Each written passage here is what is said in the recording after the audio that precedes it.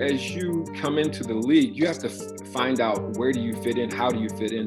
And my first remembrance of getting on the court was Scotty Brooks and myself being on the floor, just wrecking havoc on the court, picking up the other team's guys 94 feet, playing defense and playing off each other. And then as you move along there, you start getting comfortable with your role. You start understanding the league more. You start understanding players. You know, you take pride in what you're doing.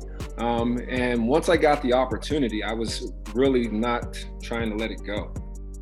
That was Doug West, and this is Wolves Plus. What a feed! Ricky to Karl-Anthony Towns for the dunk. Russell shows off the handle and the shot. Culver making things happen. Oh, yes he is! Oh! Shows Okogie! May the force be with you!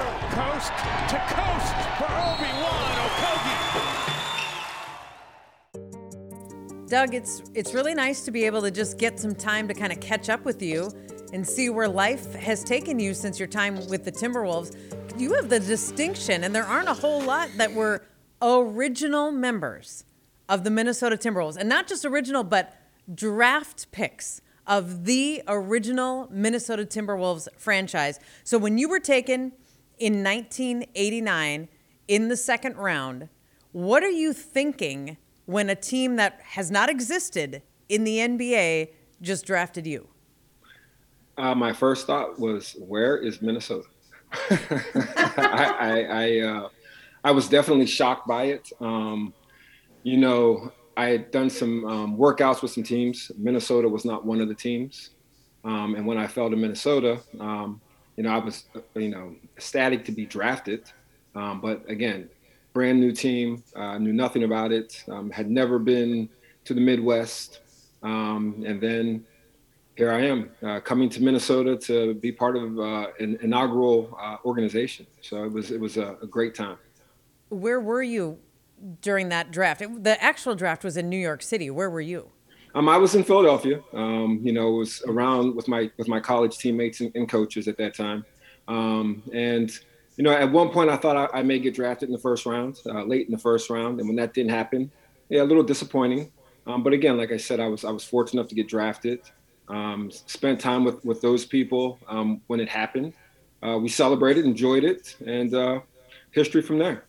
Yeah. And as you join the Timberwolves, you also join head coach Bill Musselman, who is known to be energetic and competitive and intense. And I'm just wondering what practices were like, what pregame speeches were like. What do you remember about Coach Musselman? Well, the first thing before I even talk about Coach Musselman is the other day I'm watching TV and Eric, his son, he's become this great coach at Arkansas, great following on social media. And I was watching him on TV do a show on SEC Network. And I swear to you, it was like watching his father. I sat there and watched it. Just the intensity that Eric brings, the way he's passionate about the game, the way he challenges his players. It's the same way Bill was doing with us, but they were pro players. You know, Bill had his ways about him. You know, practices, they were never really long. They were really about execution. He had a group of guys that came in that first year that he was comfortable with, that he had won in the CBA. So he felt comfortable with those guys. He allowed those guys to do a lot. You know, as a rookie, I basically came in, I learned what was going on. I learned about the league somewhat. I was able to put on some weight because I sat on the bench so long that first year. But, you know, it was a great experience, you know. And then as we progressed through there, you know, the second year, Coach Musselman brought me in and said, I'm going to give you an opportunity to play. And from that point on, I just took the opportunities and ran with it. You're playing home games at that time at the Metrodome. Like 40,000 plus fans in a big stadium with a lot of open air. What was the atmosphere like at the Metrodome for basketball games? The atmosphere was actually amazing. I can remember playing the Lakers in the Metrodome, and there was probably more than 40,000 in there during that game. And there was just so many people up close, but then you would look in the stands and further away, you would see these little dots. And you just couldn't believe that people would want to sit that far away to watch a basketball game. But they did. I mean, it was great support from the fans in Minnesota the whole time that we were playing there. And this was before the days of the 90-foot Jumbotron screen. I wonder what they could even see. Yeah, I don't know how those people saw. They must have brought binoculars. They were probably true Viking fans, so they had the binoculars and they knew how to get about it. Sure. Nowadays, when we see arenas, a lot of times part of the wonderful thing that fans experience is they're right there. They can hear the squeak of the shoes, and the sweat might hit them if you're in the first 10 rows. But the fans at the Metrodome, that was a good distance, even for the ones that had decent seats. Do you remember if there was a lot of interaction with players and fans, or if it felt like they're just kind of out there for you guys? I thought, this is, you're really testing my memory today. But I thought there were fans on the floor at the Metrodome. I'm not positive, but I think across from the bench, they did have those same fans that are on the floor. The arenas now are bigger, but there was before COVID, there was more interaction, with the players and whatnot. And those were always good. I mean, it was always good to have interaction with the fans, especially when you went on the road, because for sure those fans hated you, and they let it be known. How about practices at the old Northwest 98th Street Club in Bloomington? Wow. I remember, it gets just a little cold in Minnesota. I can remember practicing at 98th Street and the door would be frozen. The back door that was on the court, there would be ice coming through the bottom of that door. And, you thought nothing of it. Once you're there, you live there. Even though I wasn't used to that cold of weather coming there, I grew up in the East. So it's cold. But you adjusted to it, to a point. It was an advantage for us. We figured that, teams would come in and they didn't want to be in that cold, and we would, hopefully get a victory. Yeah. Do you remember if you guys drove your individual cars, or maybe just a couple of you together, or did you bus regularly, or how'd you get, because the Metrodome's downtown and now you're going to Bloomington for practices? Yeah, if I'm not mistaken, we drove. Once you're, in the league, it's your job to get to work. They get you a hotel or whatever until that time is done. I'm sure the guys that came in that were free agents or trying out for the team, there was a shuttle for them from a hotel or whatever. Sure. But for the most part, as you get into the season and everything, they expect you to get out of the hotel, find a place to live, and it's your job to get to practice.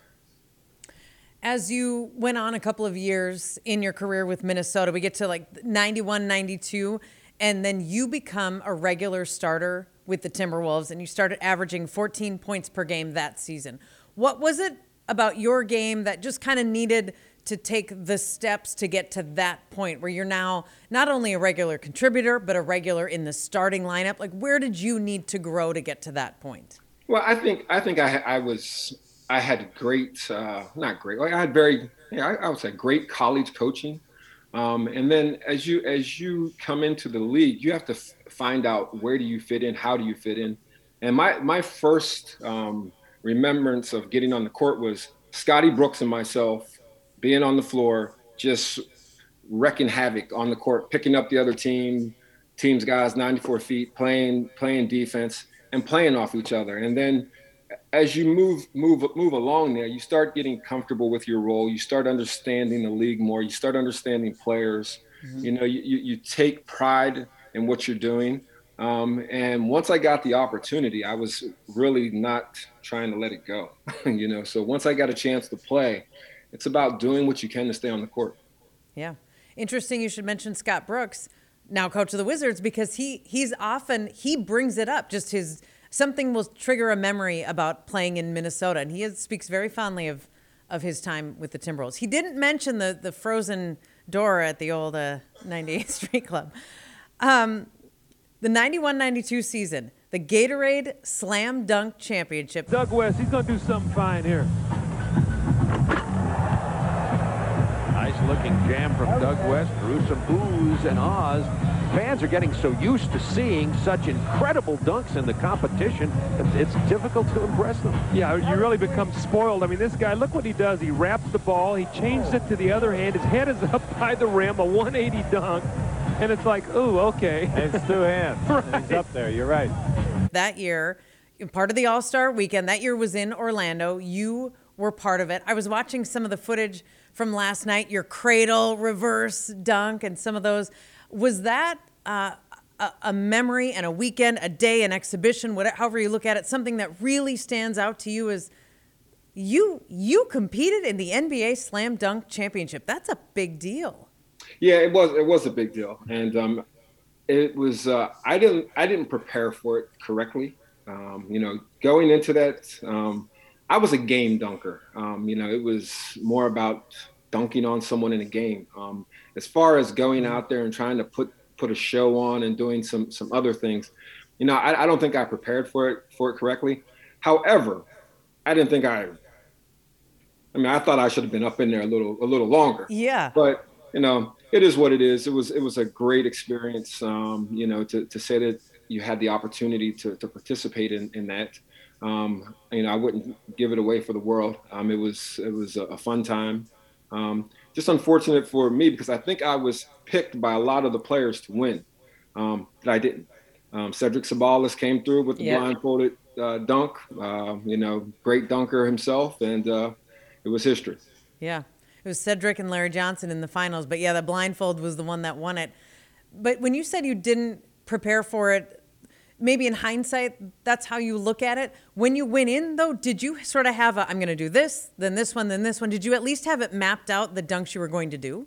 Yeah, I had dunks mapped out because, growing up and doing, some clinics and stuff, there was always that part of a clinic where the kids wanted you to dunk. So you would do different dunks. So, that was something that I knew I could do. But there's a lot that goes into preparing for a contest like that. Especially nowadays, these guys script everything. It's done a certain way, and I never went into or after practice every day. Practicing these dunks. I didn't. Okay. I really didn't think that I wasn't going to win. So when it got down to it, and I went with my first two dunks. And I got my scores, and I was like, "Oh, okay. Well, I guess I'm done." It didn't last that long. So, unfortunately, I didn't win. But like I said, it was a great opportunity. All you were missing was a gimmick. I think that's when the gimmicks started coming in. Now we've got cars on the floor and mascots on the court, and the blindfold was like the start of the gimmicks. So maybe that's all you were missing out on. It wasn't your dunks. I guess the gimmicks was it. Like I said, I didn't prepare for it. No gimmicks. Wow. You would never have known because it was impressive. Thank you. How high you were getting. It was still impressive. In the 95-96 season, you were 28 years old. There's a kid coming out of high school named Kevin Garnett. With the 5th pick in the 1995 NBA draft, the Minnesota Timberwolves select Kevin Garnett from Farragut Academy in Chicago.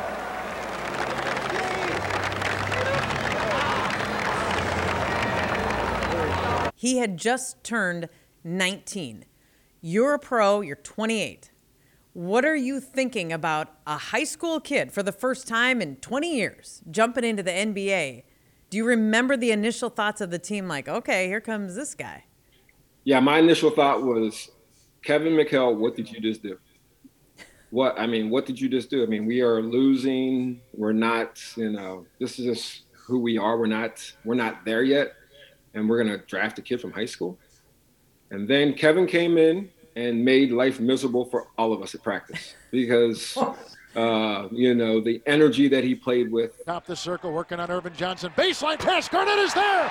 Drives and jams with no regard for human life.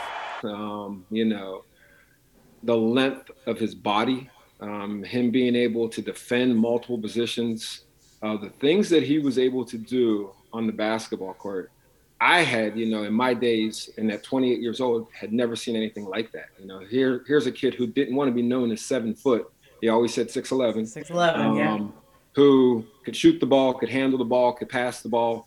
He was just a basketball player that I was unfamiliar with. And as we progressed through the season, I mean, he started off slow, but you could see that he was really paid attention to his craft. After practices, spending multiple hours after practice working on his craft. I can recall one trip that we went on to Dallas. I think we were watching the Super Bowl at Spud Webb's house, and Kevin disappears, and we're like, where did Rook go? So we look out in the driveway. He's out in the driveway with the neighborhood kids playing basketball. So that's who Kevin Garnett was back then. Basketball junkie. Basketball junkie, and very good one.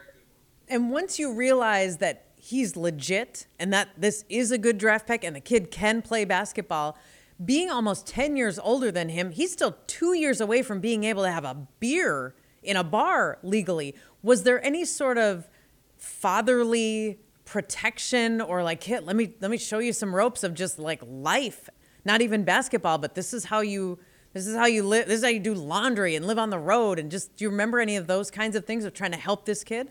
I will be honest that Kevin and I really didn't have a lot of conversations like that. I think back then Sam Mitchell had picked up Kevin, and Sam became Kevin's confidant. And, Sam and Kevin, they created a great relationship. I think Sam was a little older than all of us at that point when I think he might have come back. So he was a little older than all of us. But even when he was a rookie, when we first started in '89, I think he was 27. So, like I said, he had kids. He was that fatherly figure. So Kevin, he made his way towards Sam, and they created a great friendship. On the court, you could talk to Kevin about anything, but again, he played with such intensity that he was trying to will his intensity on all of us, which was good. Yeah, and that intensity was part of his career. I mean, there's no doubt. That's the word for it too. That's his DNA. You're right about that. In 1995, you would break Tony Campbell's team scoring record. 4,888 points was the mark. KG would later break that of yours, but at the time, for you to be a guy that the Timberwolves drafted the first time this team even existed, for you to sort of be on top of that pedestal for some time, do you remember the significance of what that meant to you to ascend to that spot for this team? It was actually a something I never thought of, something I never thought would happen. But when it happened, I was proud of that. It showed that I had put the work in, that I had got the opportunity to contribute, to play on a team, and to be part of a team where I was doing something positive, as far as scoring points. However, we still weren't winning games. And at the end of the day, that's what it's all about. It's about winning games. And things were getting better, but we just weren't that consistent winner yet. I want to ask you about a memory that I hope you have. It is not a basketball game. It is the 96-97 season. So according to a friend of mine who was a producer for Timberwolves basketball, his name is Skip Kruger. Mm-hmm. You showed up to media day in 96 and you had your head shaved, which you do now, but at that time, it wasn't an everyday look for you. You had your head shaved. And Skip Kruger, producer of Timberwolves basketball, asked you about why'd you shave your head? And you said you were going to keep it only until the team won 30 games. And he said something like, oh, all year, huh? And you were sort of offended by it. You were like, hey, I'm going to hold you to that. And fast forward to about March-ish of that season, the team wins 27, 28, 29. After win number 30, you dragged Skip Kruger after the game to half court, back onto half court, and you shaved his head. I remember that. I do remember that. Yes, and he was a great person for allowing that to happen. I mean, we talked about, made a bet, and I can remember that just like you said, I can remember it happening. I can remember him going out to the court and shaving his head. Yes, it was a great time. as he remembers it too, it was right in front of the radio broadcast, which Kevin Harlan was doing at that time. And he picks up on it. He starts doing play-by-play. He's probably doing a post-game show. So now he's calling you shaving Skip's head at center court at Target Center. Yes, and it was fun times. We got that monkey off our back, get over the 30 game hurdle. And like I said, Skip was a true sport by allowing that to happen in front of people. And then he had to wear it like that, and then to let me, I'm not a barber, to shave his head. So, but it's not that hard. You're just cutting it off, really. So it's not that difficult. Where'd you get this razor? They had clippers. Someone had the clippers in the back room. So it was, maybe one of my teammates might have had it, because guys like to, make sure they look good before they got in the court. So yeah. Well, an update for you. Skip Kruger's hair to this day looks exactly like yours. Oh, see, he just fell with it. He just kept going with it. Huh? He liked the bald. Yeah. Oh, that's fine. I'm glad you remember that, because he had emailed me that story, and I thought, well, that's a classic. Yes, I remember that. I definitely remember that. Yes. Cool. You were then, as your time went on with the Timberwolves, the last original Wolf to stay on the roster, and then in '98 traded to Vancouver, where you'd play 3 more seasons and then retire. Do you remember getting to the point of knowing the end is probably near, but trying to figure out that fine line of knowing when you're comfortable to say, okay, I'm done, it's time?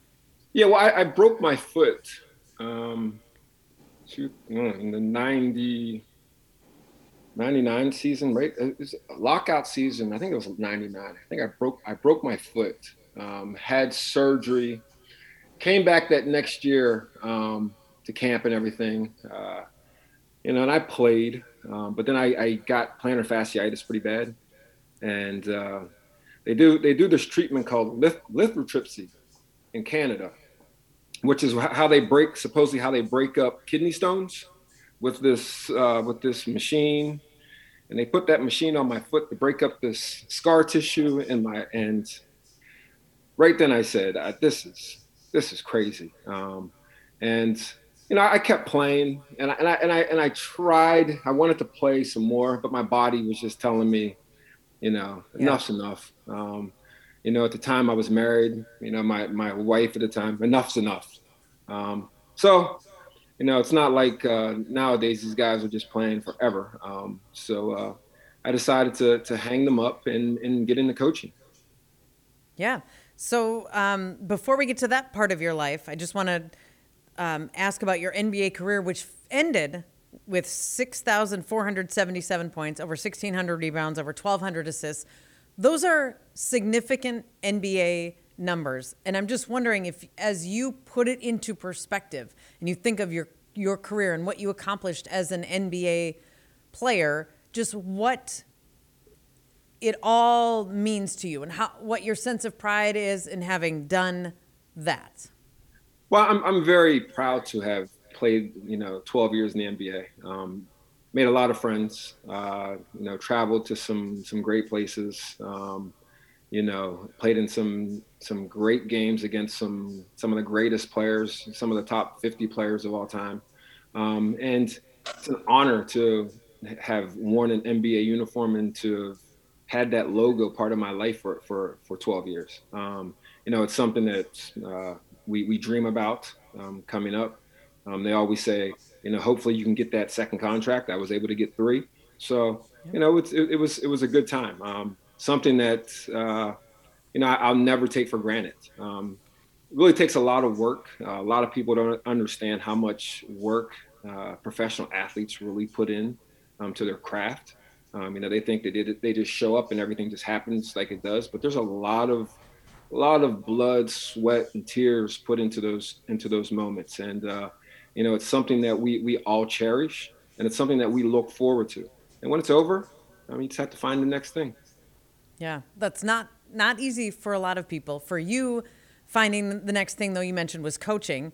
Some high school coaching, some women's college basketball, men's college basketball, D-League, which I found so interesting that the 2012-2013 season in particular, when you joined, it's now the G League, but the D-League then, the Rio Grande Valley Vipers, head coach Nick Nurse who is now the head coach of the Toronto Raptors. You guys won the D-League championship that season. You were on Nick Nurse's staff.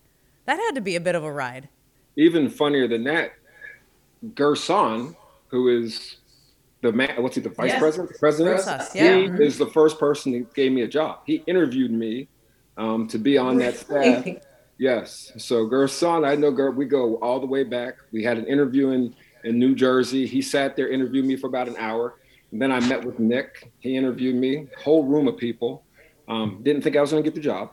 I got the job, and I had probably the greatest 7 months, 6, 7 months, however long that lasts, working under Nick Nurse. Great basketball mind. Showed me a lot. Taught me a lot at that level. And, we still keep in touch to today. Spoke to him a few days ago about something that I'm looking to put in for one of my teams. So, really? Oh yeah. Yes. Yeah. I just felt that I was fortunate to have some very good coaches that had great basketball minds. Flip Saunders being the first. I thought Flip's mind and his creativity on the court was just amazing. I still have Flip's playbook. Jay Wright at Villanova, coached with him for 5 years. Another great guy. And then I went from Jay to Nick, and Nick was just laid back. He plays about 20 different instruments, but on the court, straight to it. Never gets upset, really. You might have seen some faces of him in some games when they made some calls, but low-key, level guy, and it was just a great opportunity working with him. You said you still have Flip Saunders' playbook. Is this a playbook you open often or look at or take things from still to this day? It's digital, and I can still open it up. I have it's on my computer. I can open it up and look back at some sets, because everyone nowadays, they pretty much, to a certain point, at the levels that I coach at, they run the same stuff that they've been doing. If you're able to throw some NBA sets in there, these people are looking like, where did that come from? And there's, that's actually that playbook that I have of Phillips was when he was the coach of the Wizards, actually, because he came and spoke at a basketball clinic at Villanova when I was working there. And he shared that playbook with me during lunch, and I still have it. That's pretty cool, especially when you can tell your team, hey, that play, that's from Flip. Oh, I never tell anyone where they come from. Okay, scratch that part. We all steal stuff from everyone, so That I do know. Your job now is with the Westtown School, a private college prep school in Westchester, Pennsylvania. Yes, a girls basketball team. Yes. Yeah, yes. We are a girls basketball program that we started last year. And the program has been there, but they decided they wanted to move forward more into high-level basketball players. And myself and another guy by the name of Fran Burbage, who coached Elena Delle Donne, who coached Brianna Stewart, who, he and I had done some work together. The job was offered to him. He called me to see if I would come coach with him. And it was a no-brainer. At the time, I was back in my hometown of Altoona, Pennsylvania. I was the head boys basketball coach there. And it was time for me. It was time for another change. And getting back into girls basketball was the right thing. And it's a game day for you today. It is a game day for me. Yep. Yes. It's we are able to play this year. Get some games in. Unfortunately, the kids have to wear masks. Play with their mask on. Same here. With mask. So it's different from state to state. Across the bridge in New Jersey, the coaches wear masks, the players don't. So it's it depends on where you are. You said that you had not been back to Minnesota either. You think it's been about 10 years since you've been? About 10, 8 to 10 years for sure, yes. And you were scheduled to come late last season, before the season got upended in the middle of March. How much were you looking forward to being able to stroll through Target Center again and just be part of the Timberwolves atmosphere? Actually, I was really excited about it. I think that John and Courtney have done a great job of getting the alumni back involved. I live in Philadelphia, so I'm around the Sixers organization or here a little bit. I see, their players are back in the area. I see a lot of players that are now doing stuff with their former teams. So it was good to see that the Timberwolves were starting to go down that path and start reaching out to former players. So the opportunity was to come out last April. I was supposed to spend a few days out there. I was definitely looking forward to it. And then COVID-19. It happened. And, Courtney called me up and said, guess we're not doing this. So. Well, I hope that they reschedule you and anyone else who was supposed to come, because it's so nice to see the guys come through there, because they come out to center court at one of the timeouts. Their picture's up on the big screen. We hear the name, they give a wave, and the buzz around the arena of people going, oh, hey, there's Doug West. It's a heartwarming feeling, and it's a reconnection of the fans to the player, because players like you meant a lot to this team, to this franchise, and to this fan base. So I hope you get a chance to reconnect whenever the opportunity presents itself, because I know Minnesotans and Timberwolves fans would love to see you again and be able to just give you a wave and let you know how much you meant to them. Oh yeah, it would be awesome. And the opportunity arises, I would definitely take that opportunity to come. Last thing I want to ask you about, Doug, is just when I was doing some research to kind of get caught up on who you are and where you are and what you've been up to, your Twitter profile is a photo of you in your Timberwolves number 5, that classic dark blue uniform. And I thought that your time with the Timberwolves must be significant enough to you personally that is one of the things that you wanted to put out there and be like that. There's some pride involved there. What did your years representing this franchise mean to you? Oh, it meant a lot. Like I said earlier, just being a part of the NBA family, of the Players Association, the fraternity, having played in Minnesota, it's where I got my start in the NBA. And, didn't end the way I wanted it to, but, as you get older, you realize things happen, things change. I was a little young, little immature back then. So, you reflect back on it and you realize that, Villanova is what got it all started. And if you notice on that page, Villanova's in the background. Yeah, that's across the back. It's the background, but the Timberwolves is, where I really became, Doug West, the former NBA player or the NBA player. And, I'm proud of it. Like I said, didn't end the way I wanted it to, but hey, things happen, and we just keep moving forward. Well, I know I speak for a lot of Timberwolves fans when I say it's really nice to just see your face again and see what you're up to, kind of get caught up, and to say thank you for what you did for this franchise. And good luck in your game tonight, Coach. Well, thank you. We need it. We always need some good luck. So I appreciate that. Take care.